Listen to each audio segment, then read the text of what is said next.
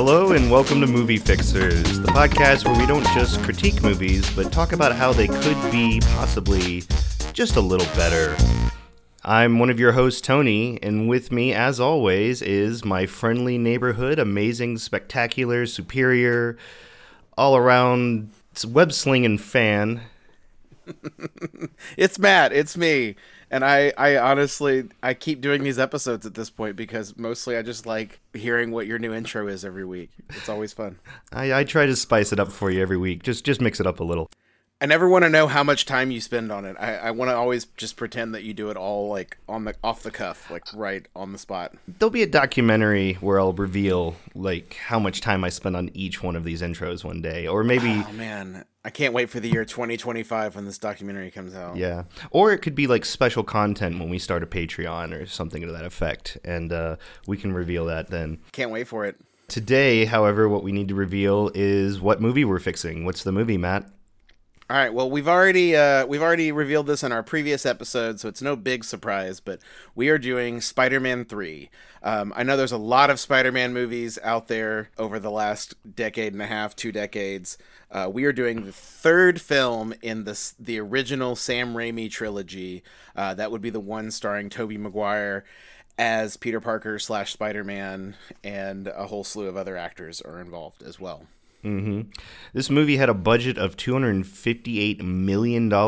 It didn't surpass that immediately on in the opening weekend in the U.S., only making about $152 million. But gross-wise, it surpassed it by making over $336 million. And over $554 million. Man, these numbers just sound so arbitrary just reading them off. But this is a lot of money just going around worldwide, $554 million. And well, for a little while there, Spider-Man was the biggest like superhero franchise there was, because you'd had the Batman movies of the late 80s and 90s, and then those had kind of been a long time. And then I want to say before this movie came out, but after the first Spider-Man had come out, the Batman Begins movie had come out. True. So Spider-Man was still kind of like on top as far as superhero movies go. I think it was beating out X-Men at the time, because X-Men was also ramping up too. But they were close, and they were kind of foraging through the forest of how to make superhero movies in the new millennium. Absolutely. Well, let's give a little. Do we want to go into the synopsis right now? Do you want to do that? Yeah, Jess Aducci's prepared something for us as always. Shall we give it a listen? Yeah, I always look forward to hearing from Jess. All right, let's see what she has to say. Hey guys, Jess Aducci here, and well, it's just like it sounds. I've basically lost my voice. You know, Sam Raimi, God love him, he's amazing, but sometimes you just have to yell at the screen for 2 hours because the movie's so bad. All right, that's all I gotta say. I have no synopsis this week. Hopefully the guys can cover you, but as soon as I get my voice back, I'll be back, and I'll try not to yell at the screen so hard next time. All right, guys, thanks very much. Okay, so apparently we did not get a synopsis this time. Thanks, Jess. I find it really convenient that when we have to watch Spider-Man 3, she suddenly loses her voice. I didn't know that was an option. I should have thought of that. That honestly sounded fake. I don't think she was really sick. No. Well, that she went out of her way to act sick so she wouldn't have to give us a synopsis for Spider-Man 3.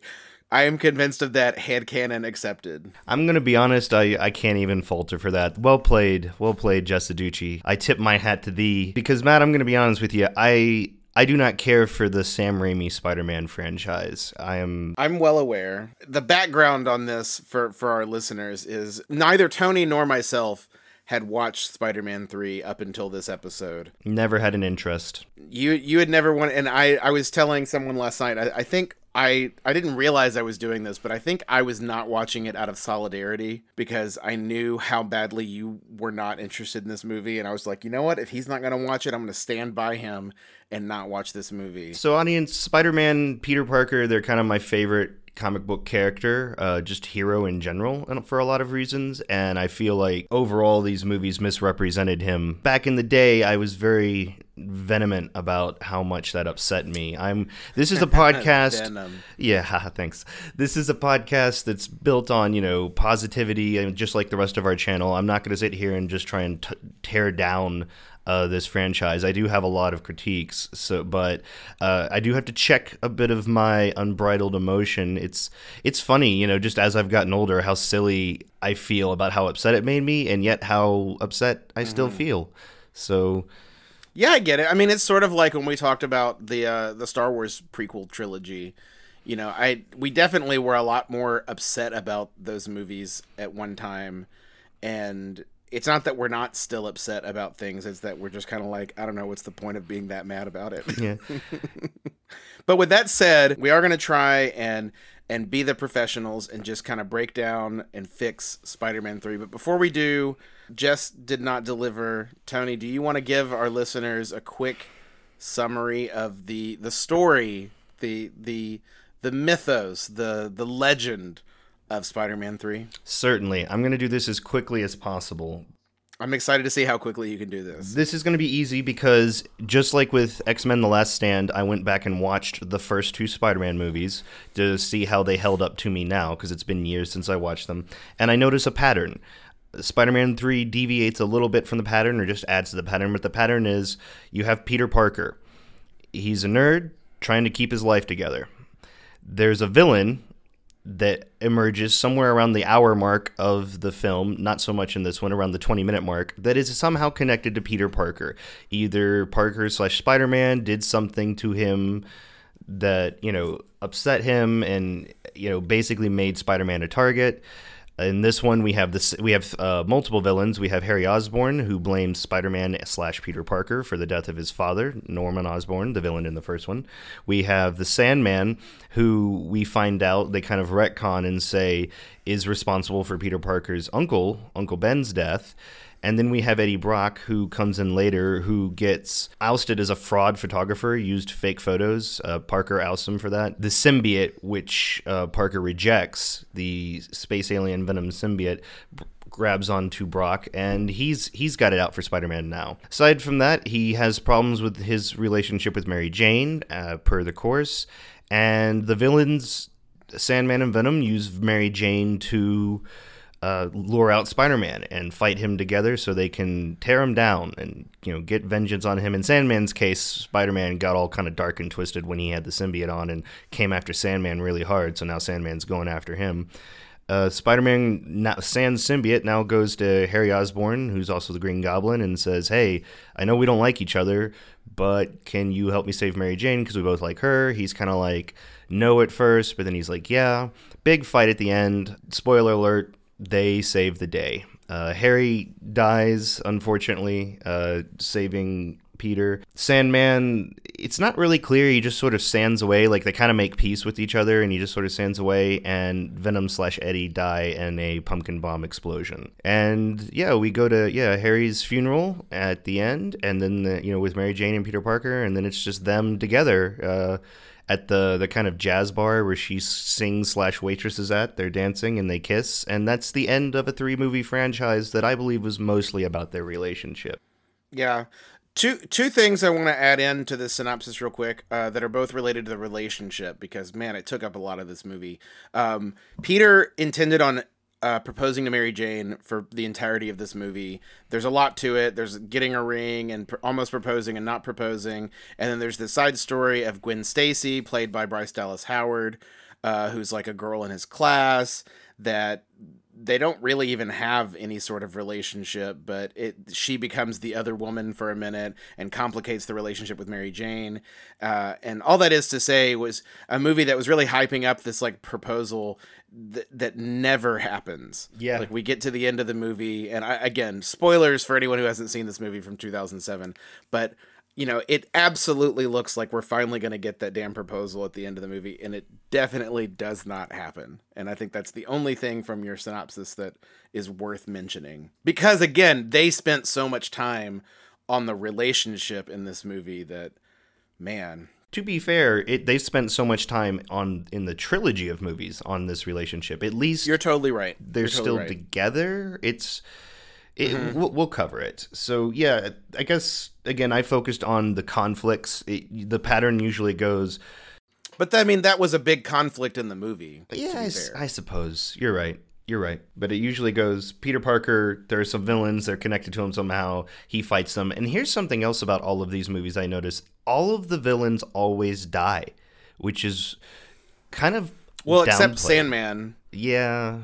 Who you're right, it's ambiguous at best as to what happened to Sandman. He blows away like dust in the wind. I don't know. Yeah, they've got that whole scene at the end where I guess he like comes to terms with everything, and I don't know. I want to talk about Sandman in a second, but before we get to Sandman, first of all, I thought your synopsis was great, and you kind of succinctly told everybody what happens in this movie. Let's go over the short list of what did you like, if anything, from this movie. Oh, okay, yeah, definitely.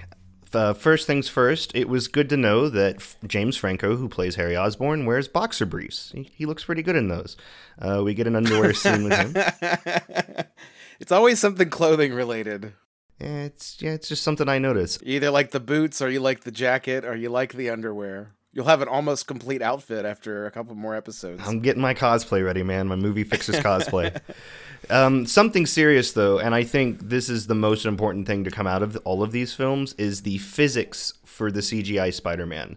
I think that especially as the movies grew, they really figured out how to make Spider-Man move in a way that I'm playing that new Spider-Man game that just came out this year, and I see things happening in that those movies that still happen in the games. Like, they pioneered Spider-Man's like movement and physics and a bit of his fighting style, and it just has to be nodded to. Like, as much as I don't care for these movies, they came up with some I think that's what made them so enjoyable for people in the beginning. Is the first movie was just seeing them even attempt web swinging. The second movie, they like cranked it up with the fighting and all of that, and I think the reason a lot of people didn't recognize how bad the rest of these movies are is because in the third one they pretty much figured it out, so there wasn't anything new to bring you. I made a note to say that how much I did not like the physics of the CGI in this movie. Oh, that's weird. He feels kind of ragdoll a lot in some of the like aerial fight sequences, and I don't. Can I re-explain what I mean? I guess physics Sure, may be everything. Please do. You're absolutely right. The effects, when you look at them, don't hold up for today's time. Like, they definitely look like early renderings of effects now. And you're right. What I mean is like his posing and the imagination, the choreography of how he would move. In fact, that's the other thing I really noted in this film is there's a fight early on, which is surprising because there's hardly ever a fight early on in these films, between Harry Osborn as the Green Goblin and Peter Parker. And they're fighting down this infinitely long alleyway. Like, he's web swinging down it. It's almost like a Looney Tunes It's cartoon. literally like infinite, because that alleyway, there's no alleyway that's that long in the world. But what was cool about it was just how he fought and how he dodged in a tight space. And I thought the choreography of that was really well done. Not the overall execution of the scene. Sure. Did it look great? No. But I think somebody had in mind an idea for that encounter, and I saw in there like the core concept. I see that in a lot of stuff in these films. Like, there's a core concept there that's not terrible. I get you. I'll get. Yeah, you're totally right. I will say the choreography and the intent and the concept of the animation was actually good. When I'm talking about the physics, I'm talking about, and you know this, but our listeners may not, but like the weight that you apply to like computer generated characters, and how you've got to make things look on screen like they weigh what they're supposed to weigh. You know, we talk about video game physics sometimes where things just look like they don't weigh anything. So, you know, when they get hit, they fly, 70 feet away, or, those sort of like discounting of real world physics are one of the first things that can pull you right out of a movie like this that has a lot of computer generated effects, is if it doesn't look real, if it doesn't look like it has the weight that it's supposed to have. Exactly. You're right.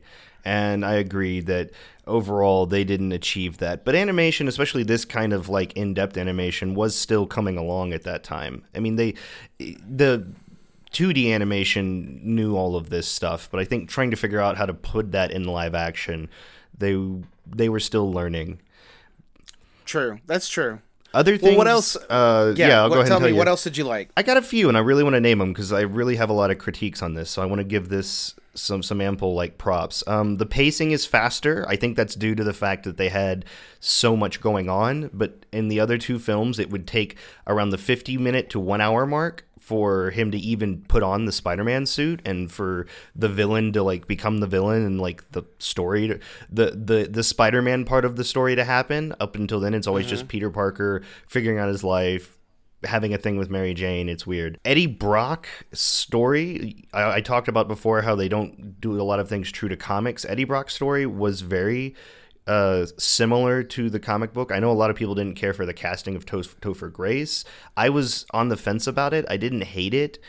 Eddie Brock's normally kind of a bulkier bro villain, and I equate the Topher Grace casting as the same as in Spider-Man Homecoming, where Flash Thompson wasn't the jock, he was just another smart person jerk. And this was sort of like that for me. Eddie Brock wasn't the, big, beefy, jerk of a guy. He was just kind of the slimy, sleazy jerk of a guy. I understand why fans of Venom are upset, because Venom's usually a big kind of beefy bro kind of anti-hero / villain. It didn't bother me, and there's still some of the best casting ever is J.K. Simmons as J. Jonah Jameson. Yep.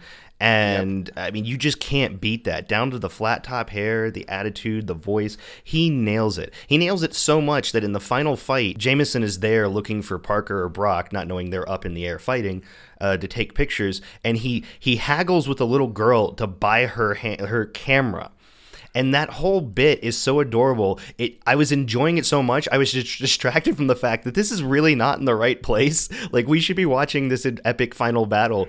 But right now I'm having more fun watching Jameson fight with a little girl and haggle about how much she wants for her camera. Yeah, I liked that scene a lot. I wanted it to be edited differently. We stopped the action too long for that scene when we should have intercut that whole scene of haggling for the camera to build more tension, and it would have built more comedic tension too, I think, if he was just really trying to haggle with this girl for this camera because he's trying to get the picture while he's surrounded by photographers who are all getting the picture. But I want to point out two things real quick. One, I have in my notes in all caps, wait, he's Eddie Brock? What the hell? So to respond to what you're talking about with Topher Grace, the truth is, you're right. I didn't hate him as Eddie Brock so much as the way they handled him in the symbiote suit. It's important to note they never call him Venom in this movie at all. Yes, they never do. Even say. Do they really? I know, it's in my notes. Mary Jane at one point says, "Venom's over there," and this is in the final fight. And I was like, wait, did she just name him Venom? That's wild. Yeah. Because I really paid attention to this movie. I'll admit, I don't always pay a lot of attention to some of these movies. But I don't remember that. Okay, I'll take it. So, anyways, Venom, which is what he really is anyways, when he's in the Venom suit talking, he talks in Topher Grace's voice. It's so bad. And it's so distracting. And it doesn't even have to be the actual Venom voice that we all know of from the cartoons, from the recent movie, anything like that. But to not do anything with the voice, I felt was a symptom of a huge problem in this movie. But we're talking about the good things right now, and I want to stick to that. You are absolutely right. Some of the casting in these movies is amazing. Some. J.K. Simmons, by far, is the standout to me. He is J. Jonah Jameson. Mm-hmm. Who else could ever even play that role at this point? It's him. I also want to shout out to Elizabeth Banks, who plays his secretary, whose name I'm drawing a blank Betty on Brant. right now. She is a character from the comics. She was kind of a love interest for early She has Peter a Parker. very small role in all three of these movies, but every time she's on screen, she's hilarious. The scene with the heart or blood pressure medicine. What was that? That was hysterical. I don't know, but it was I genuinely laughed out loud. It was so funny. It didn't really fit the movie, if I'm being honest. No, it was but so out of I gotta place. give them credit for just some great comedic timing on both of their parts. She's so good at that deadpan, not that one, not that one, not that one. It was so funny. I got to give a shout out to her. Yeah, I won't even explain that to people who haven't seen it. If you watch this movie, that'll be like an enjoyable scene, and then you'll remember. It's like 12 minutes into the movie. You don't even have to finish it. And it has nothing to do with anything else. It never comes back. It's never used again. It's a bit of a character bit. development for Jameson to talk about his blood pressure, and he's kind of like a manic person. So you could kind of write it off that way if you want. But while we're on the subject of casting, I just want to say we've had a lot of iterations of Spider-Man over the years, and I think that the Aunt May in this trilogy is still my Aunt May. You know, we've had some good Aunt Mays, but this Aunt May is so Aunt May. I love her. I agree that she's probably the closest to comic book. One of the things I put in here was that for the first time in 3 films, her speeches kind of made sense and they were quick. In the other 2 movies, she tends to say stuff that, because it's coming from the voice of this sweet old woman, sound like it should be like endearing and wise. But then if you actually just say it back in your head, you're like, that doesn't really mean anything. This time she had that's just a bunch of nonsense. And this time she made really good points to Peter, and she made them quicker. These scenes, like these movies, love to hold on drama like unnecessarily long, and her scenes are the worst, and the pacing is terrible, but not in this movie. She had good dialogue, which is very rare in these films, and she had well-paced scenes. So I agree with you. This Aunt May, specifically in this movie, was really good. I really liked Sally Field in The Amazing Spider-Mans. I thought that was a great addition, even though she didn't get as much face time. And I mean, I'm sorry, but I'm totally always going to have a thing for Marissa Tomei. So I mean, if she's going to be in a list of things, I'm going to pick her. Sure, I agree with you. I mean, all 3 of them have been excellent, and also Aunt May in the new video game is really good. They've all been great, but I think this to me like solidified my vision of Aunt May. So she's always been like the benchmark for me. I hear you. Playing on what you were saying about the visual effects, as much as a lot of the visual effects don't work for me in this movie, I gotta point out that the Sandman visual effects actually work most of the time. Anytime he got wet and it was like a wet sand effect, it did not work at all, and it looked goofy as hell. But a lot of the times when he's just either made of sand or like in partial sand mode, the visual effects actually kind of worked in this movie. So I'm gonna give him that credit where it's due. Cool. Another thing we haven't mentioned is we had 2 really good cameos in this film. Bruce Campbell returns for his 3rd cameo, and so does Stan Lee. And I really like Stan Lee's little just kind of one-off line to Peter Parker. No! I literally wrote that Stan Lee cameo is by far the worst he's ever done. Oh, that one. What he said was like nonsensical. Wait, am I confusing it with another one? He said the whole, see, even one person can make a difference. And then that was it. Yeah, but it felt so weird and forced because he's just standing there and this guy, Stan Lee, just walks up to this stranger and says this thing and walks away. They're at the parade, though. They're at the They event. weren't at the parade. He's just standing in Times Square. No, there was like a sign or something up, though, that was showing Spider-Man He's reading the honored. marquee in Times Square. And Stan Lee saw that and then just said, see, even one person can make a difference. It was inspiring. It could have been done so much better. I mean, that's everything in these movies. So much better. But that's my point, though, is if we're going to call that out as good, and that's the cream of the crop in this film, then this is a film loaded with issues.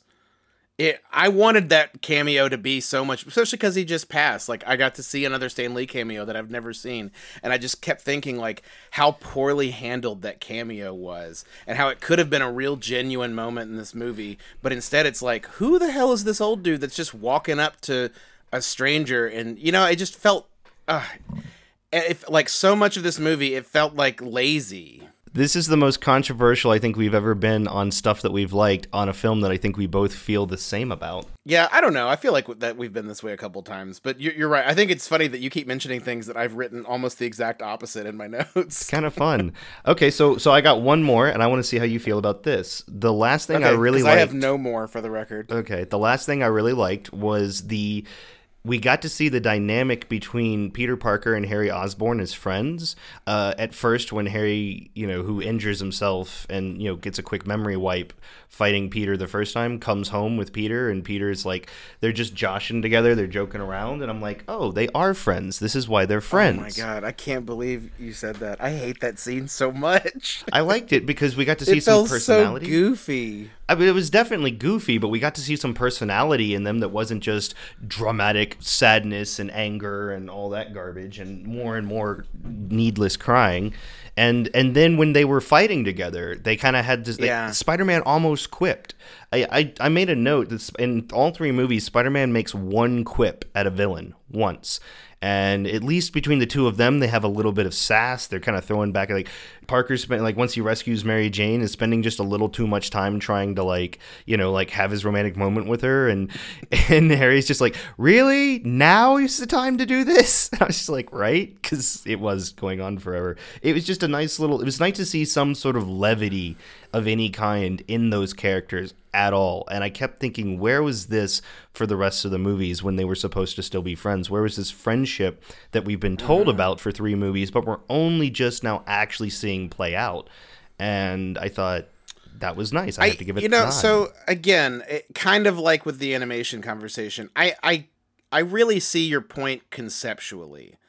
The idea of the scene of them back at Harry's place and like the weird dribbling the basketball, like where did that, like, basketball's a thing now for them? I don't know. It to me, I wrote the playful banter between Peter and Harry is so forced and saccharine, because that's how I felt about that scene. I think you're right. It's a scene that we needed.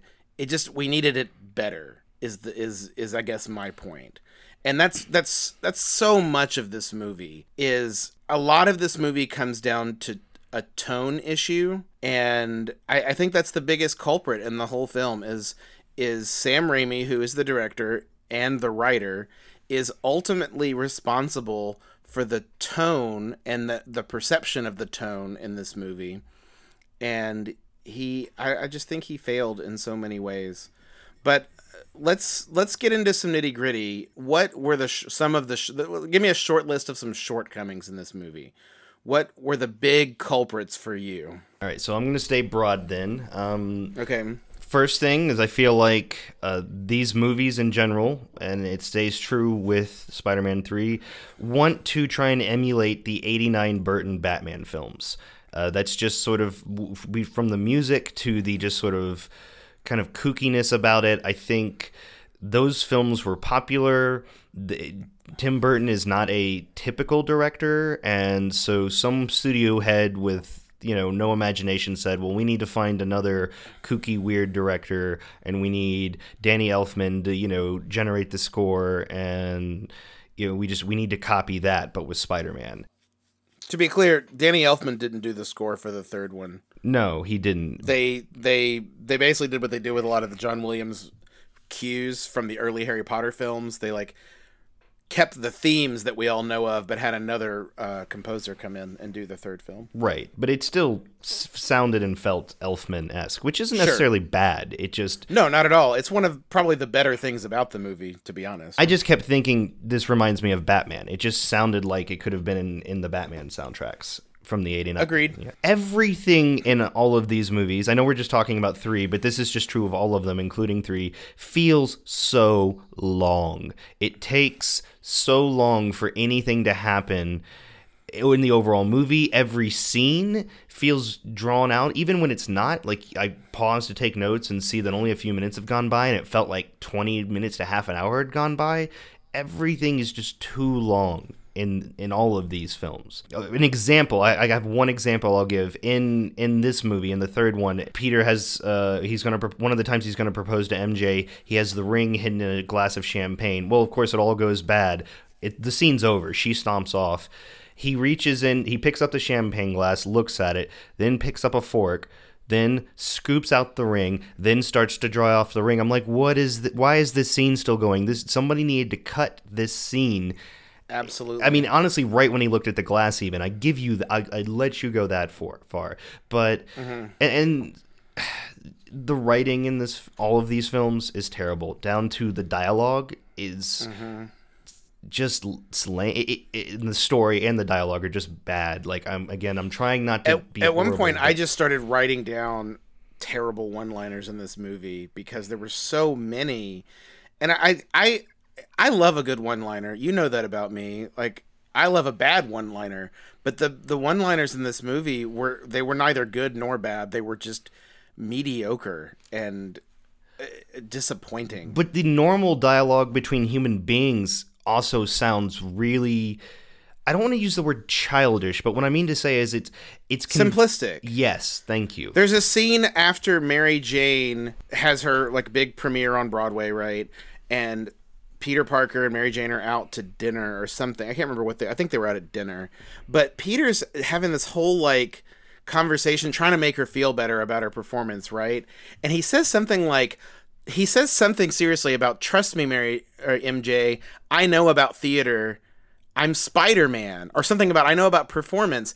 And it feels like a parody of itself. You're like, okay, Peter, I guess you know about theater because you're Spider-Man. I don't know. There's a lot of that kind of dialogue that feels, like you said, it feels very first draft. It feels very like lowest common denominator. Like, let's not tuck any sort of like nuance or metaphor into any of these scenes. Like, everything is just, this is the thing I am doing and this is how I'm feeling. Right. I put in my notes that this movie feels like a sledgehammer. Every part of all three movies feels like they are smacking you as hard as they can across the face with exactly what's going on, what's being felt.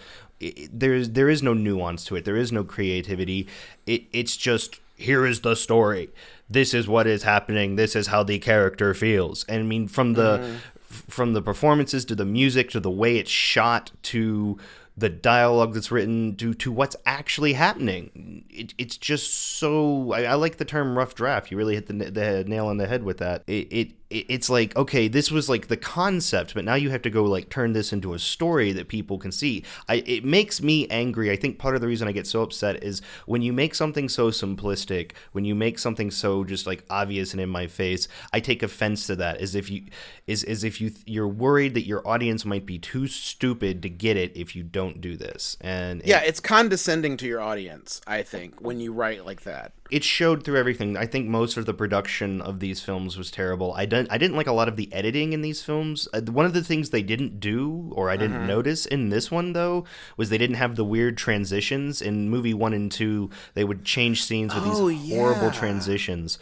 And they weren't even consistent. Sometimes it would be like a weird wipe, or like a wipe into the spider signal, and then like sometimes it would be like the goblin like flashing and making a goofy laugh, or fire. It was always just terrible, and it never worked. So I also made a lot of notes about editing in this movie, and you're right. I think it had a lot of editing issues. Good genre films, in my opinion, weave like relationship, real world drama into the sci-fi fantasy aspects really well, so that it never feels like we're completely switching gears. This movie did not do that. A lot of the relationship drama between Peter and MJ, and then sort of with Harry and Gwen, it feels like they just completely like hit the brakes. We're going to talk about relationship stuff for 20 minutes, and then we're going to get back to the superhero stuff. And none of it feels woven together nicely, which is, I think, how you have to do genre films like this. We talked earlier about that scene with Jameson at the final battle, and I did think that scene was cute, with him trying to like haggle with the little girl over the camera, and then of course the camera doesn't have film and the girl says film's extra. It was a cute scene, but man, could it have been so much cuter if we had cut away to see Jameson show up to the fight, and he's looking around and he's seeing all these photographers with cameras getting the pictures, and he looks down and he sees the girl with the camera, and then we cut back to the action for a second, and we come back and he's mid haggle. He's like, give me that camera, little girl, and she's like, how much you gonna give me for it? And he's like, $5, and she goes, 100, and he goes 50, and like they haggle, and they finally like make the transaction. He gets the camera and he goes to wind the camera. We cut back to the action. We cut back and it's him, winding the camera and looking at it like, what's going on? And he opens the camera and there's no film, and he looks back at the little girl, and the little girl says, "Film's extra." Like, that whole bit is so much funnier if we weave it together in the action and we're building that tension, and there's none of that in this movie. That kind of building tension. It could play to the humor because as the cutting happens, it can get faster. So we see action, see Jameson, and we see him just kind of. And the action can be getting bigger and more outlandish. So he needs that photo even more. Right. Exactly. Or maybe as we're cutting back, there's more photographers. It's just building his stress level. And again, this example we're talking about is nowhere in this movie. I do want to point out real quick that I ended up buying it on iTunes because it was on Netflix 2 weeks ago, and I was like, oh great, when we get to this movie I'll just watch it on Netflix and I won't have to pay for it. But of course they took it off of Netflix, so I went to buy it. The Netflix version includes an editor's cut of the film. And I have not watched it because I wanted to review this film with you based on the theatrical release. But I'm very tempted to go back and watch this editor's cut of the film because I do think editing was one of the biggest sins or like biggest problems with this movie. And I'm curious with all three of the movies. It True, really was. But I do wonder what the editor's cut of this looks like. It's funny. I saw that too. It's 2 minutes shorter, so I don't think probably good. Yeah, I don't think Couldn't hurt. Right. He just went through and shaved like 10 seconds off of every scene. But I would take it, honestly. That would work. Yeah, so I don't think we get like new content, but maybe content presented better, and I definitely would like to see that. Trying to stay big. There were so many extras in all three of these films. I don't know if you noticed it, but just there were always people like in crowds in almost every scene. People in the background, stuff like that, and they're very noticeable, if not like cut to at times to get reactions from. That's interesting. I have never been so aware of the extras in a film than I was in these movies. I'm trying to keep it big because, I know a lot of people who have seen this will want us to go into, when Spider-Man puts on the symbiote and becomes kind of like emo Peter Parker, like the darker version of himself. That hair was just I don't know what they were really doing with that hair. So when he has the symbiote, he like pulls his hair out a little bit and his hair becomes black instead of dark brown, and he suddenly has like bangs like he's in some sort of like the Killers band, and it okay, so this is sort of a broad stroke. Maybe it's too specific, but I think it's a broad stroke. I want to go back to what I said earlier with one of the biggest problems with this movie is with the tone. And I think it's the most noticeable in Peter, the character of Peter. So in these movies, and its two predecessors, in the comics, in the old cartoon, all of it, Peter Parker is a nerd, but he's not a dork necessarily. And I think in this movie, even more than its two predecessors, he's played off as so much of a dork and not really even as a nerd. And that's a problem because he's not likable, really. And not at all. It completely negates how science-y Peter Parker is. Always. And in this movie, I think even more than its two predecessors, it's like they forgot that he's a science nerd. I don't think they knew. I don't think there was a lot of research done. They is Sam Raimi. Sam Raimi wrote and directed all three of these movies. I would not be surprised if he's never read a Spider-Man comic. I think he has a misunderstanding of the character. It's noticeable right away in that one of those very first scenes when he's in class. He's in a college lecture, sitting a couple rows behind Gwen Stacy, and some dudes in the back row, some mouth breathers, shoot a spitball at him. Which, this is like a upper level college course this is happening in. Right. And my first thought is, where's his Spidey sense? I don't understand. There's more than a few moments in this movie specifically where I keep thinking, we've already established his Spidey sense in the first two movies as this thing that is like always on. He's always aware of his surroundings. Yet he's getting caught off guard over and over again by like the stupidest things, like a spitball.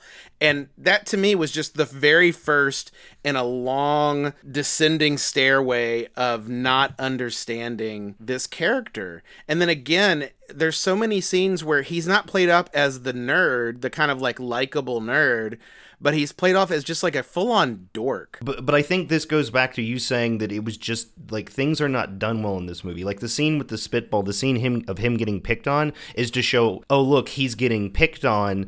He must be the underdog. He must be the nerd. Like the purpose of that scene was so blatant that they obviously never took the time to think about the logic of it. Why would these people be picking? Like this is an upper level course.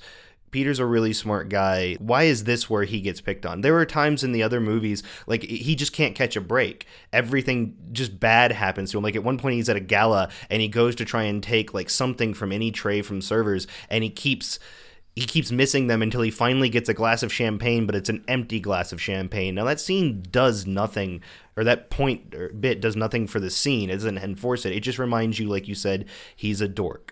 And that's the problem, is a nerd is someone who is really smart and really passionate about what they're smart about, and no one else... and maybe has a little bit of like social ineptitude. But he's beyond social ineptitude. At one point right, in but this I'm movie... saying, that's my point, is like, you can play him as a little socially inept, like missing certain social cues, or, you know, maybe talking too loud in a group conversation, like those little things. But again, he's not a full-on dork.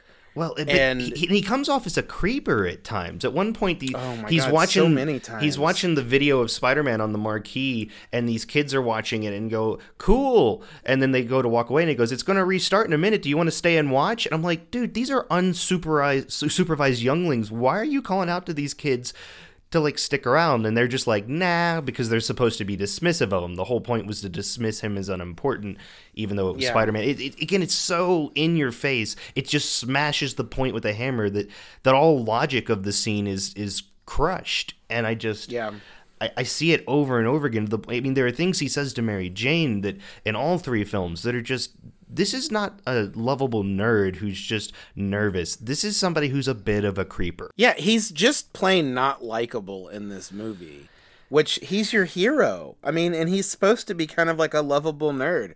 You're supposed to see why MJ, who is this beautiful, talented, like gorgeous individual, like you're supposed to kind of see what she sees in him. And man, if you can't really at all, there's not I'm trying to think in all seriousness of moments in this movie specifically where I felt like any sort of like camaraderie or like I was rooting for him, and I can't really think of anything. And it's this reason, like this, it's sort of like complete misinterpretation of the actual Peter Parker, because all of these things exist in the comics and even in like the cartoon. Like there was source material for what to do here. All you had to do was pick up a comic and read for just a little bit. The fact that all of this was missed, all of this was dismissed for a really blatant and obvious cliche dork. That's why I'm not upset that are just put off by his darker self when he decides to be, when he gets, influenced by the symbiote and just becomes a jerk. Everything he's doing is just the hammer to the face cliche version of that. Of course he's going to dance like a fool and just be so full of himself that he's going to take his current date to where his ex-girlfriend works so he can do some awful dance number around her that really was just poor, like really bad. And it's like none of this. I think what's interesting is a lot of the original audience was like, this is terrible. Oh, look how terrible he is. Why are you making us watch this? I've been seeing that exact same feeling, or I've been having that exact same feeling for 3 movies. This person is terrible. And I think it just, when they showed the air quotes bad version of him, it really just became apparent of how unlikable he is just in general. And I think that's why critically this movie is just the most flamed and the one that wants to be the most forgotten. I will say this though, when he's like walking down the street kind of like giving ladies the eye and pointing and doing horrible dances. His finger guns? Yeah, the finger guns. The one thing I thought was accurate was everyone's reaction to this was repulsed. They were like weirded out. They were repulsed. Like he wasn't getting like positive reaction to this. He was just oblivious to it. Like, he's always oblivious. So I thought, this almost seems like it's on purpose. It almost seems like they're trying to make him the worst possible ever, like the most laughable joke of a thing. And I think you're right. And this is a good time to point out Nick Aducci, Jess's husband, who's done some of the artwork for our channel. He's done the cover art for Movie Fixers.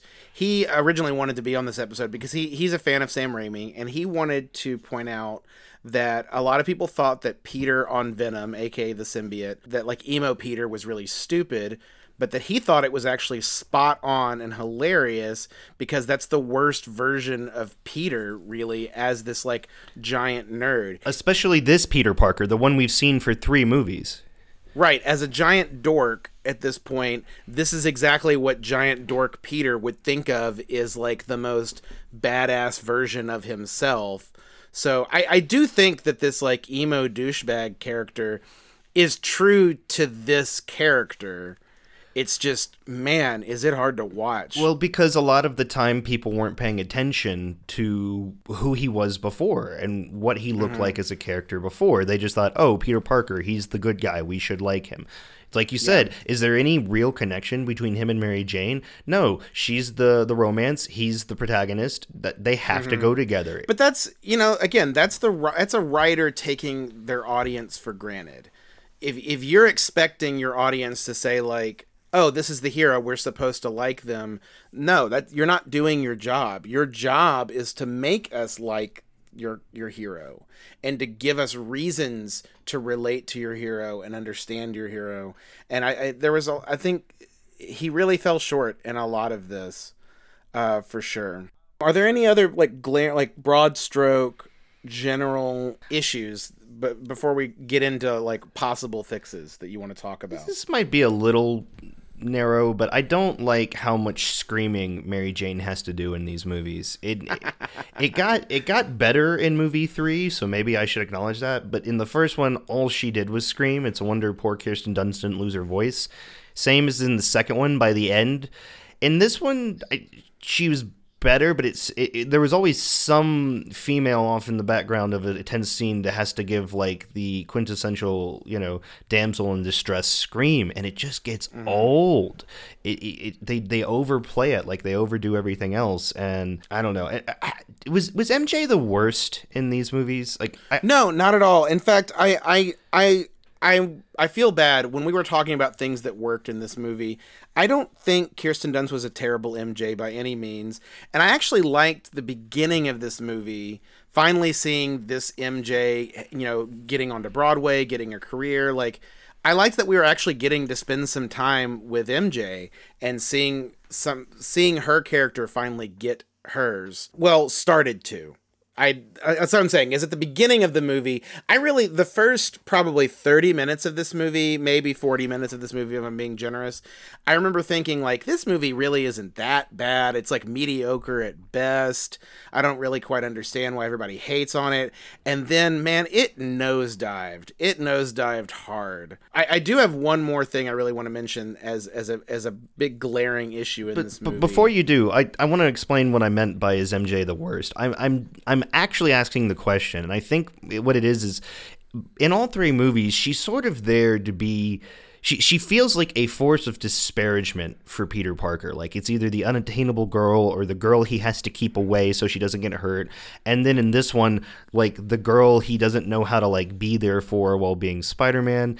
And I feel like just a lot of her character brings all of this just negative energy, but then you see how he treats her, especially in this third one, and you're like, I can't necessarily blame her for not feeling like this is working out, because it isn't. It's not just her, but she is kind of obnoxious too. And it's just like what her character brings, like you never see, aside from the fact that she's very beautiful and seems kind of, nice, what she brings to like make Peter's life better, because it seems like it's always just where the stress and the angst lies. But I don't think is that her, or is that just how they wrote the story? I think Kirsten Dunst was a fine Mary Jane. I'm more thinking of the character, and that's what you make a lot of good points. And again, I'm with you. It's the writing that's the problem, because that is, again, your job as the writer is to sell these relationships, but not just romantic relationships, but to sell any relationship.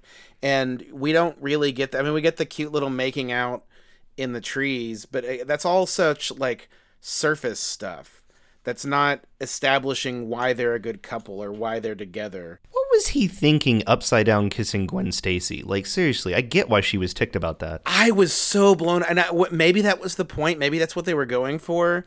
Maybe the whole thing is that we're trying to say that Peter has gotten too big for his britches and it's like his fame has gone to his head. But yeah, when it would have been one thing, and we're getting into a fix now, but like had Gwen taken that opportunity to give him the upside down kiss for like the stunt of it all, or for whatever, and Peter was like surprised by it, that would have felt so much like truer to character for Peter. But Peter just flat out suggesting like, lay one on me, they'll love it, it's so like not Peter Parker. And I don't even just mean comic book Peter Parker. I mean, even the Peter Parker that you set up in Spider-Man 1, this doesn't feel true to character at all. I thought maybe he meant like kiss him on the cheek and then she was gonna like go too far and plant one on him, but yeah. Maybe, except no, because he doesn't remotely hesitate or flinch or pull away when she goes to... Also, he's upside down. What did he think she was gonna do? I don't know. Like, he was clearly setting up for the upside down kiss, popularized by Mary Jane. The opportune word you said there was think. I don't think there was any thinking going on in any point. It's all surface level. It's like, oh, this is a great moment to throw back to the upside down kiss and cause some very forced drama between him and Mary Jane. So much of the writing feels so, maybe forced is the word, like it's like writing of convenience. It's like, these are the things I want to do in this movie, so this is how I have to write to get there. And it disregards completely characters' like real intentions and motivations. Nail on the head. You're really killing it this one. I agree. I really, yeah, you know me. I'm not a huge Spider-Man fan. I like Spider-Man. So I went into this with kind of like, I'm sure I'll think it's fine or whatever. But I was so frustrated with this movie from a writing perspective specifically because it just felt so half-assed. Yeah. Or and maybe not, I don't know. So speaking of half-assed, my last thing involves Sandman. I think Sandman's a cool character. He's one of those villains that has like an almost altruistic motive. You know, his daughter's really sick. And he wants to rob banks to raise money to pay for some sort of procedure, right? He's the kind of villain that I can kind of like get behind. I'm like, all right, I see what you're doing. Don't agree with your methods at all, but like at least I understand your motivation. But they set he escapes in the very beginning of the movie, which I mean, don't even get me started on how did he escape, like whatever. So he escapes, he goes to visit his family, he's told to leave, and he promises his daughter, I'm going to get that money, we're going to make sure you're okay. And then that entire concept and storyline of saving his daughter is dropped until the very end of the movie. There's no scene, and you know, there's a big fight scene in the subways at one point between Sandman and Spider-Man, and it was the perfect moment to go ahead and develop that character more and have a fight. You know, you can even have that fight like they had in Black Panther, where the trains are going through, so they can't get to each other, but they can still hear each other, or what. Like, it was an opportunity for him to like explain his motivation to Spider-Man, to try and maybe like win Spider-Man to his side, or his to make him understand, and for Peter to have that moment of like, oh wow, I understand, but there's another way to do this. Marco, we can do something else. We can still save your daughter. You don't have to do this. But we don't get any of that. We just get him trying to rob a bunch of like armored cars and Spider-Man just trying to stop him, and there's no development there. It's all so lightweight and uninteresting until the very, very end, when he's finally pummeled him down and he reveals that he was doing it for his daughter. And if I remember correctly, Peter's like, well, we'll make sure your daughter's taken care of. And then, like you said, dust in the wind. He just leaves. Right. And you had such an interesting opportunity for a villain. Like, villains make these movies. You and I have talked about that so many times before. A great villain sells a superhero movie or a genre film of any kind, really. And Harry's not a bad villain. He does all the heavy lifting in the villain category in this movie, to be honest. But we had Harry, we had Eddie, and we had Marco, Sandman. And I feel like if you're going to include Sandman and you're going to include Marco, who has arguably an interesting character story, do it right or just don't do it, or just omit him from the movie. You could probably delete Marco from this movie and still make it work. Oh, totally. And this goes back to the X-Men Last Stand issue where it's too many stories happening at once. Yeah. And it's sad because, again, I like Sandman as a villain. I've always liked Sandman as a villain because he's a very relatable villain. He's a very redeemable villain. In fact, a lot of times in the comics, he turns into a protagonist because his goal isn't villainy. His goal is always kind of altruistically motivated. It's just by whatever means necessary, and that's what makes oh my god him I completely forgot about the whole sub story of revealing that he was actually Uncle Ben's killer this whole time, right? And the man that we thought was the killer in movies 1 and 2 was really just his accomplice.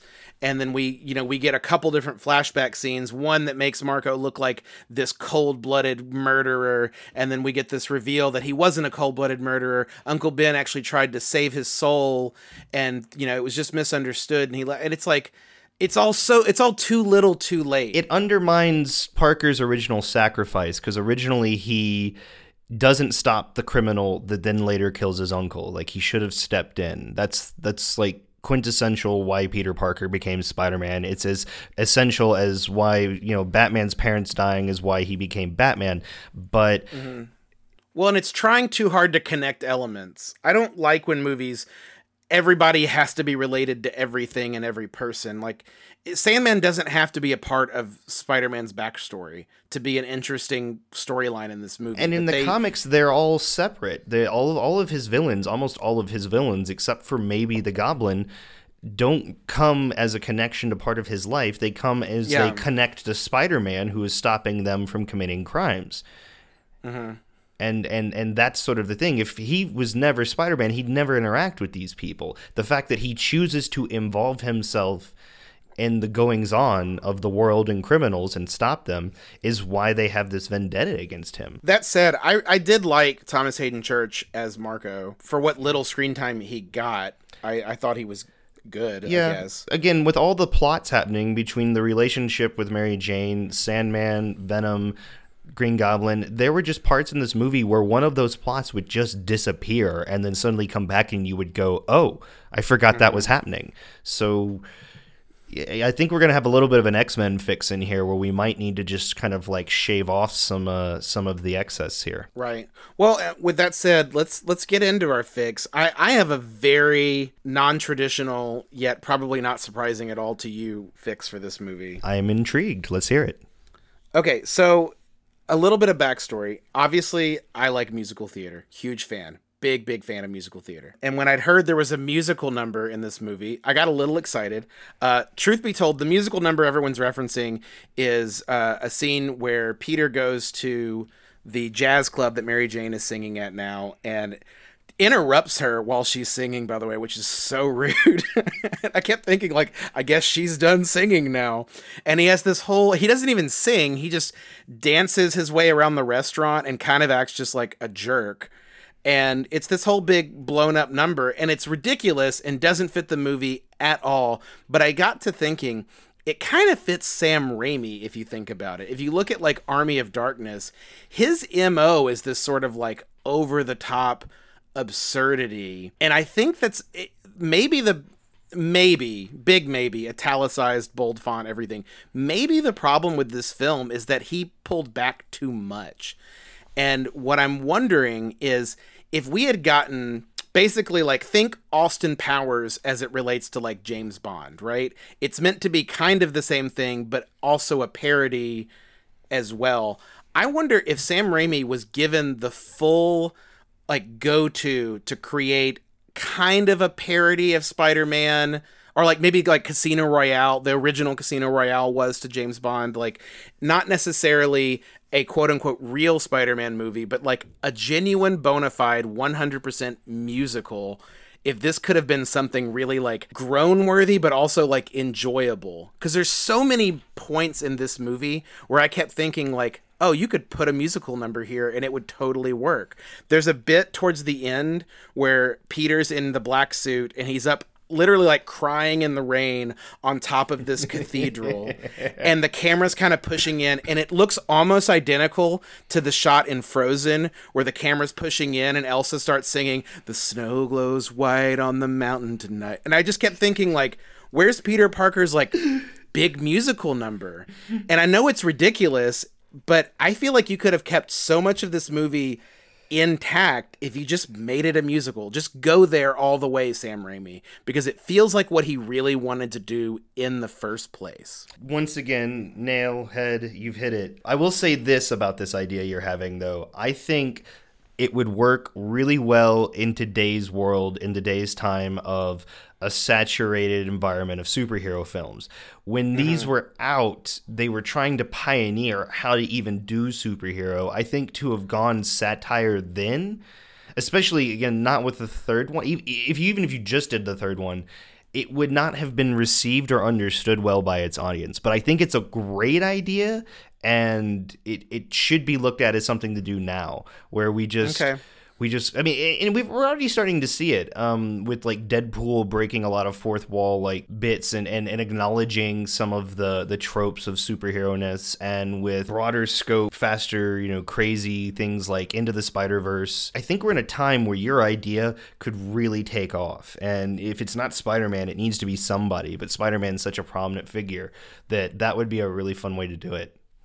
I just think this movie in particular, I think partially because we like the movie almost opens on Broadway because MJ has finally gotten her big break, and there's a really kind of nice, beautiful number of Pete going to see her on opening night of her show, and MJ comes down the staircase in this gorgeous gown, and I'm just like, wow, this could be a great musical. And then as the movie kept going, I'm like, oh man, did he want to make a musical and he just wasn't allowed to? Because, I mean, musicals are allowed to go big and bold. Musicals are allowed to be ridiculous. So when you get to a scene with like crazy emo Peter Parker going down the street and giving finger guns to people with his like weird bangs, like that would work in a musical because musicals are about heightened reality. And it's like so much of this movie lives in that heightened reality that to me, that's almost weirdly the easiest fix for this movie, is to embrace a lot of these flaws as not even flaws in the first place. But then you also still have to fix a lot of problems with like storytelling, right? So I think there's a better way to tell the Sandman story. There's a better way to handle the like relationship drama between Mary Jane and Peter. But overall, that's my fix. It's a non-traditional fix, and I know it's easy to say, Matt, your fix for every movie is to make it a musical, but I think in this case, this movie's basically begging to be a musical, so it actually kind of works. Definitely sounds like fun. Can't say that it looking at it as part of a trilogy, it would be weird. You're right. That's the biggest flaw in my argument, is because it's the third installment, you can't really just switch gears. But I will say, you were talking about the time when this was released and they were trying to still like figure out the genre. I kind of see what you're saying, but also we'd already had 2 Spider-Mans. We'd had Batman Begins. We'd had, I think, 2 X-Men movies. So the formula was almost established. This would have been an interesting moment to start breaking the formula, I think, in the timeline of superhero movies. It could have been a pioneer. It would have. But you are right. This sort of thing would work much better today than it would have 10 years ago. Still, that's good. I have a more traditional idea of how to fix this, which involves doing what you said, is making it good, telling a good story. I figured you would, which is why I wasn't worried about my musical idea. No, I love it. That's a good twist, a good spin, and I'm honestly smiling because it sounds like something that would be. And I want to be fun. clear. I saw the Spider-Man musical on Broadway, and it was atrocious, but this could have been a great one. Instead of Bono, we needed Sam Raimi. It's exactly. I think Sam Raimi, we give a lot of grief for a lot of good reasons, but I want to see what his musical looks like. I want to see a Sam Raimi musical, because I think that's when we're going to get to really know the real Sam Raimi. Can't wait. No, so my fix, and again, we try not to delete things if we can. So I don't necessarily want to take out any particular story element. I just want to intertwine them more. I think the only thing I really want to change is I want Mary Jane's character to be more of a positive influence on Peter. I want her to be what helps keep him like centered in life, because life is difficult mixing between Spider-Man and the real world. And now that she knows who he is, like, let's let her be a really strong, helpful support character who maybe even helps, like, take the lead on some things. I mean, he's going to be fighting 3 villains. That's going to be overwhelming. Yeah. You know, he needs that support structure instead of a 4th, like, thing to contest with, which is, like, keeping her, like, being there for her in the way he needs to be. So I would definitely make Mary Jane, like, more of a support character. I mean, and that's really what she becomes in the comics. She becomes, I don't want to say a sidekick. You know, everybody's got, like, the guy in the chair and... Right. Well, and you see that in the video game, the most recent video game that's doing well. She kind of plays a similar role of being his support character, while also doing her own thing and figuring out who she is, being her own individual. Like, she doesn't define herself by that. So yeah, I'm not making this idea up. It exists in multiple places in Spider-Man. Right. You know, sorry, I just want to interject this real quick because I mentioned earlier that this movie lacked any sort of like metaphor or allegory. Everything, like you said, it's very like Sledgehammer. Everything is just what it is on the surface and no more. This is such an opportunity for... And forgive me, this isn't meant to be a pun. This is meant to be a legitimate observation. She needs to be the one that grounds Spider-Man. In this movie, he gets kind of full of himself, and he gets into the hype of the Spider-Man character and the Halloween costumes and the Spider-Man parade. And this is an opportunity to show that Mary Jane is the grounding element of his life that keeps him like humble and keeps him on the straight and narrow. And you're right. That's a big glaring omission in honestly the whole trilogy, but in this third one specifically. She gets so caught up in her own career and getting fired from her show, which not that she shouldn't be, but I think that was an opportunity to show her as the strong one, as it's okay, I'm going to get that next role, or you know, she should be the one grounding him and not that he was really grounding her at all, because of course she doesn't tell him, right, which is so stupid. But he's not listening either. Yeah, their whole relationship is just like a how not to in relationships, but we change that and show it as something positive and constructive. One of the things she can help ground him with. So here's how we use some of the other elements. There's a conflict to him like staying grounded. I think he should have gotten the symbiote much sooner, so that a bit of this big-headedness, a bit of this just conflict and staying grounded is partly how that's influencing him. So she can be the grounding to that. But also, here's the thing. You've got 2 other great villains right now. You've got Sandman, who we don't need to tie him to Peter Parker. He's just Sandman doing his thing. We've got Harry Osborn, who is connected to Peter Parker because he's got a vendetta. Osborn's his friend, but he's got to go all out to stop him. Sandman's just another criminal to Spider-Man.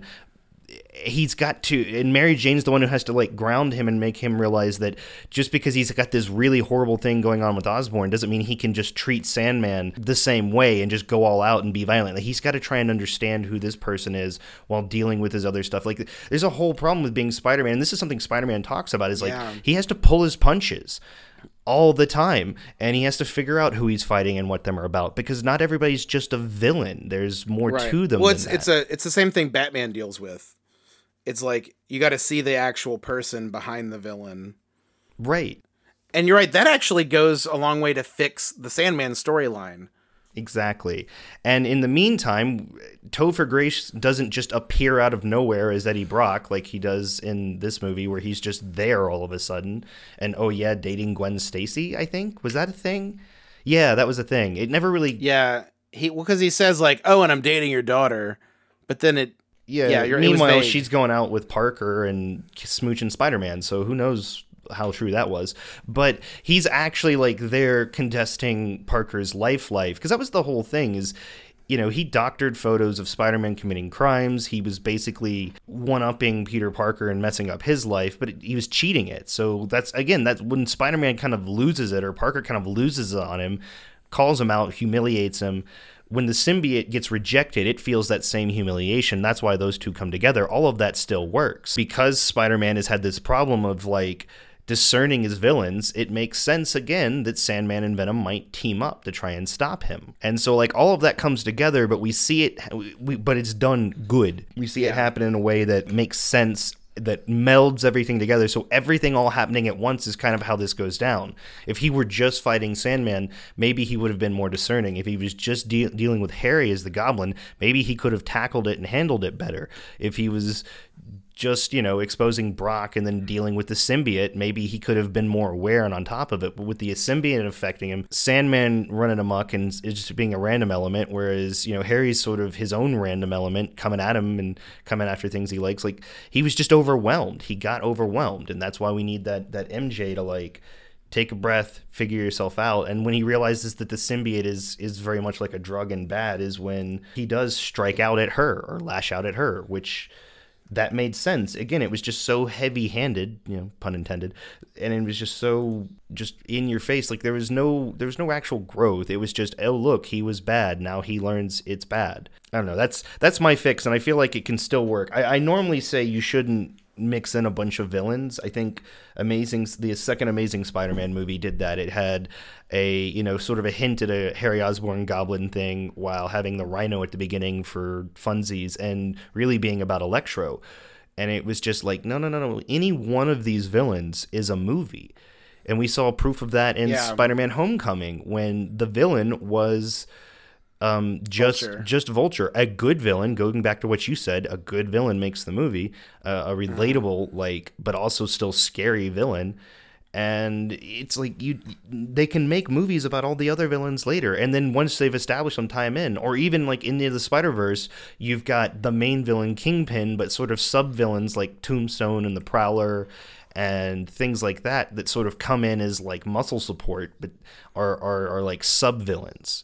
You could do that maybe, but don't try and take major villains and just introduce all of their stories at once into a film. It's just a bad idea, unless that's the point. And like in our fix, the point is Venom, Sandman, Goblin, they're all different villains, and Spider-Man's having trouble discerning how to act around all of them. It's not like he almost feels like he's out of control, and he just needs to like buckle down, get tough, and strong arm everything, because that's the only surefire solution. And MJ's the one to be like, no, you're better than that. I fell in love with you because I saw a person who was discerning even at the worst of times, who's had so much happening to him but could still find the good in other people.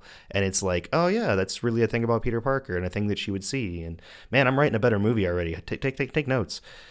Yeah, I totally agree. I think you've really hit the nail on the head. The core issue in this movie is the writing. There's so much other stuff. We talked about the visual effects. We talked about some of the casting choices. So many of those things are very forgivable if your writing works. And the writing just didn't work in this movie. And I think, like you said, I think the first and foremost thing you got to fix is the relationship with MJ, because everything else kind of starts to fall into place once you fix their relationship. Even though we had different things we liked and loved about this, I think it's funny that we can always come together at the end and really see the issue is writing. Yeah, the real issue at the end of the day is that this wasn't a musical. All right, Matt, I'm going to need you to write the songs for this musical, though. You're going to have to give me at least 6 major numbers. I gotta finish writing Jurassic Park the musical with Joey first. Okay. So I think we're good on our fix for this movie, or at least as good as we're gonna get on this movie. Are we being too vague? Should we go? I don't know. I don't think these? so at all. I don't think so. Because again, our goal with these is to try and maintain as much of the original as possible. And that's what I'm saying is we're not trying to like make this the best movie ever made. We're just trying to make it better. And we're trying to identify what are some of the I don't want to say quick fixes, but what are some of the broader fixes for this movie. And it's like you said, we write better relationships and other things fall into place. Yeah, definitely. Because that's really where the motivation comes from for the characters, is their relationships. And then I would say my secondary for your fix is with the editing. This movie, had it been edited better, had we intercut certain scenes better, had we shortened up and tightened up certain scenes better, then it improves the movie overall. And like I said, you can forgive so many things. Like, lackluster performances can be not fixed but made better in editing. And if you start with the writing and you end with the editing, the stuff in the middle starts to come into play, or starts to come into focus and be better. I agree. I mean, it's all important, but yeah, you need a solid start, and you definitely need to end strong. So that middle part, you can be more forgiven if you can't get the effects just right, or if this scene isn't as flashy or cool as it could have been. But when you just focus on how many effects can we shove in here and how flashy can we make this thing, and you leave all the that's all the icing. If you forget the cake, then you're just eating icing, which sounds like fun, but man, do you get a stomach ache after. Before we finish talking about Spider-Man 3, I want to talk about one more thing real quick. You know how the Marvel films started doing the one-shots at some point, the little short films? Yeah, I missed those. So I think there was an opportunity for a really hilarious Marvel one-shot in this movie, because when we're at the big church, the cathedral, Eddie Brock is praying for God to kill Spider-Man, which is a ridiculous scene. But anyways, the bell starts chiming, the symbiote starts going crazy because it's got an aversion to sound, which, by the way, completely reinforces my idea to make this a musical. Because we end the movie with the people, the New Yorkers in the streets, singing like some sort of Faru Dore, kumbaya stuff. It needs to be like a Les Mis, like, can you hear the people sing kind of bit. And absolutely. Oh my absolutely. God, this is horrible. So that's how we get rid of the symbiote, by the way. But anyways, going back to the scene in the tower where the symbiote starts to get agitated and starts to disengage from Peter Parker's body and slide down onto Eddie Brock. The scene ends with this bird's eye view, camera pulls up of a shrouded in darkness but very clearly naked Peter Parker. And then the next time we see him, he's like in his apartment. And I got to thinking, how the hell did naked Peter Parker get home from the top of this bell tower? And that is a Marvel one-shot that I want to see. Like, him having to like create like a little like webbing loincloth that he's got to like wear to get in and get home in the rain. And that's another thing I want to fix. I want to make sure the symbiote behaves like a symbiote. The fact that he could take it off like a costume was weird. That's I didn't understand that's what was happening right away. Like, you saw the scene where he's in his closet and he like looks at his red suit, and then he looks in the trunk and there's the black suit. I'm like, oh, I guess he just has like, because I thought the symbiote had just bonded with his suit. Right. And then later on, when he's up in the tower and it leaves his body, I'm like, oh, it took the form of his suit. It wasn't the movie did not make that very clear. No, the movie also ended on a really dry note. The whole thing was just them at the bar dancing, and I'm like, this isn't just the end of the movie. This is the end of the trilogy, the franchise. Like, they weren't making another one, and they knew it, and it was just weird to see. Did they though? Because I got the impression that the reason they didn't end it with a proposal or whatever was, and the reason that Sandman leaving was so like ambiguous, was because they probably up until a certain point assumed there was going to be a fourth one. Weird. And that they were going to get to open the next movie on a big proposal, or they're already he'd already proposed. So I don't know the wedding. I don't know my timeline then, because I know Kirsten Dunst was talking like she was done. Tobey Maguire was really not. He after suffering an injury was really not enjoying being in that. He also had like already by this movie had kind of already aged out of the part. Well, yeah, he has.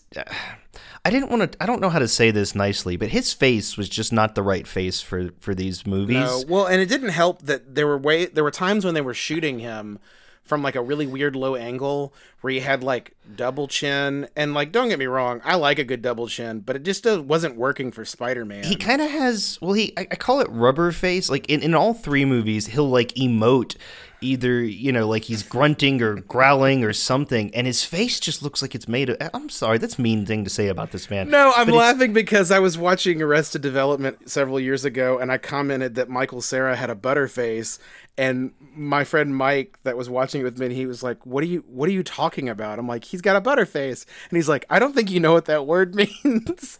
I thought it meant your face looked like butter.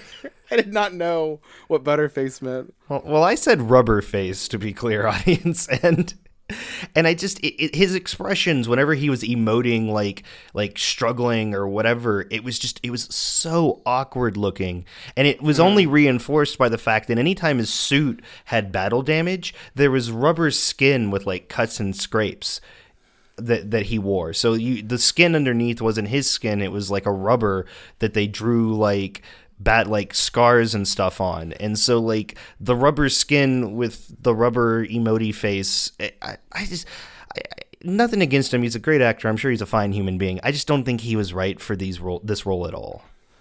I agree with you. And as evidenced, I think, by the actors that followed him being progressively, I think, better in the role. Like, I thought Andrew Garfield was really good. And then I think Tom Holland is actually a great Peter Parker. I think he's great for the Parker they set up. That's a Parker that's not a senior yet, and I think they can grow into the part, and I love that.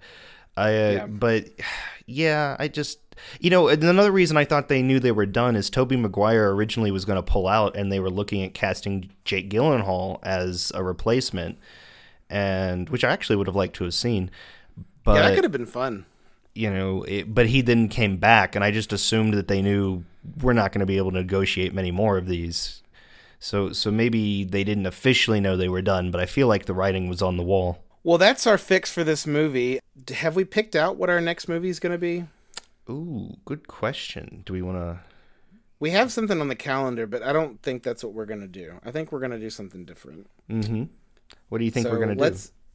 I don't know. I think we're doing a lot of superhero movies lately, a lot of sci-fi stuff, and I want to try and find something kind of like Frozen that's not a bad movie that just could have been better, instead of picking these like sort of abysmal titles. Yes, but this one needed to be done. Oh, it absolutely did, and it's perfect timing too, because as we briefly mentioned earlier, Spider-Man Into the Spider-Verse just came out, and I think it's safe to say that we both thoroughly enjoyed it.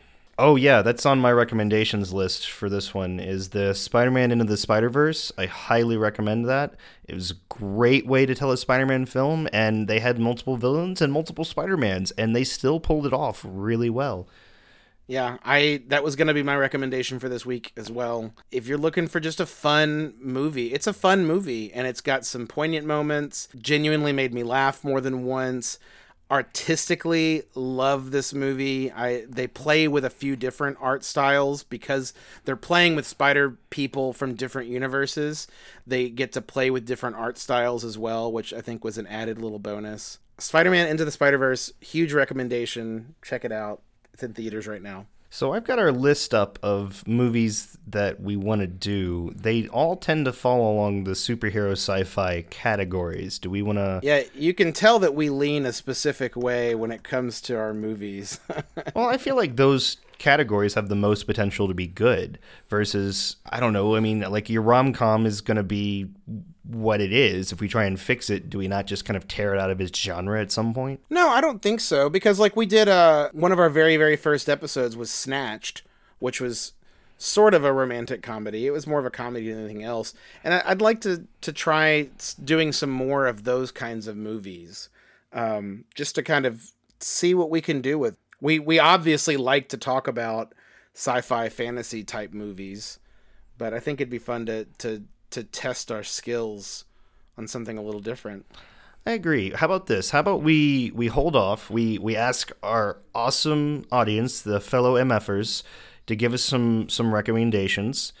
And maybe in the interim, you and I can pick up one of our kind of just sort of broader topics. We did holiday movies as a topic recently, and that was fun. And there are definitely other things we can talk about just in the realm of movies and the effects it can have. Yeah, I like that idea. Let's look for some feedback.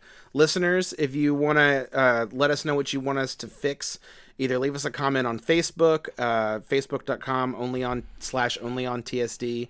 We're also on Twitter as onlyontSD. You can also find us at our website at 30something spelled out .digital. There's no .com to that. There's no www. And you can also email us at contact@onlyontSD. If you've got a movie that you think we can fix or that you want to hear our fix for, let us know. And we're specifically for this next one looking for anything that's not in our superhero fantasy sci-fi genre and that you think was potentially could have been a good movie. It fell flat. Doesn't need. I don't want to do another Wicker Man that was just garbage I agree. from our minute one to the end. Yeah, I totally agree. I'm looking forward to hearing what everybody has to say. Cool. All right. Well, Tona, you want to give us our credits? Yeah, with that, we're your host, Tony and Matt. Executive producers, as always, are Hayden Smith and Chrissy Faith. Our intro, or in this case, not intro, is provided by Jessa Ducci and Nick Ducci, who provides the awesome artwork you see on our cover. And just thanks to all of you. We're trying harder to make this a more ingestible podcast, so we appreciate any feedback you can provide. Things we need to talk more on, or more likely talk less on. And so then we can maybe get you to put us out there. Give us a shout out to your friends if you think it's worth their time and it won't just make them miserable. Yeah, share it with your friends. All right, everybody, thanks for tuning in to this episode of Movie Fixers. We are your hosts, and we will see you after the holidays. Have a Merry Christmas and a Happy New Year, and stay safe out there. Bye.